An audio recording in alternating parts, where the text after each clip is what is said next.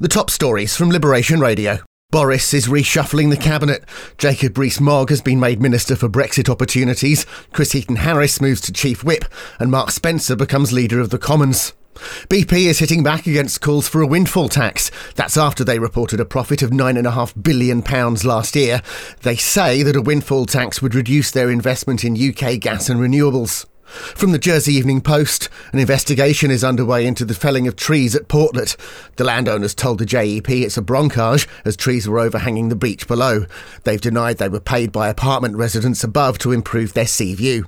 And entry rules for some European countries have been relaxed. Travellers to France still need pre-travel tests and proof of full vaccination. Tests can now be carried out within 48 hours of departure. For travel to Portugal and Madeira, you'll need a digital certificate showing 2 vaccine doses. Get the full stories and more at jerseyeveningpost.com.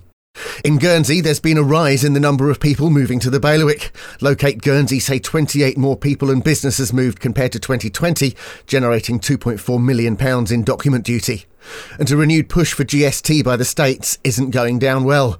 Guernsey retail groups say it would hit the sector hard. Get your daily news fix with the Liberation Radio News Podcast. Find it on the Liberation Radio app at liberationradio.co.uk or ask your smart speaker to play Liberation Radio News Podcast.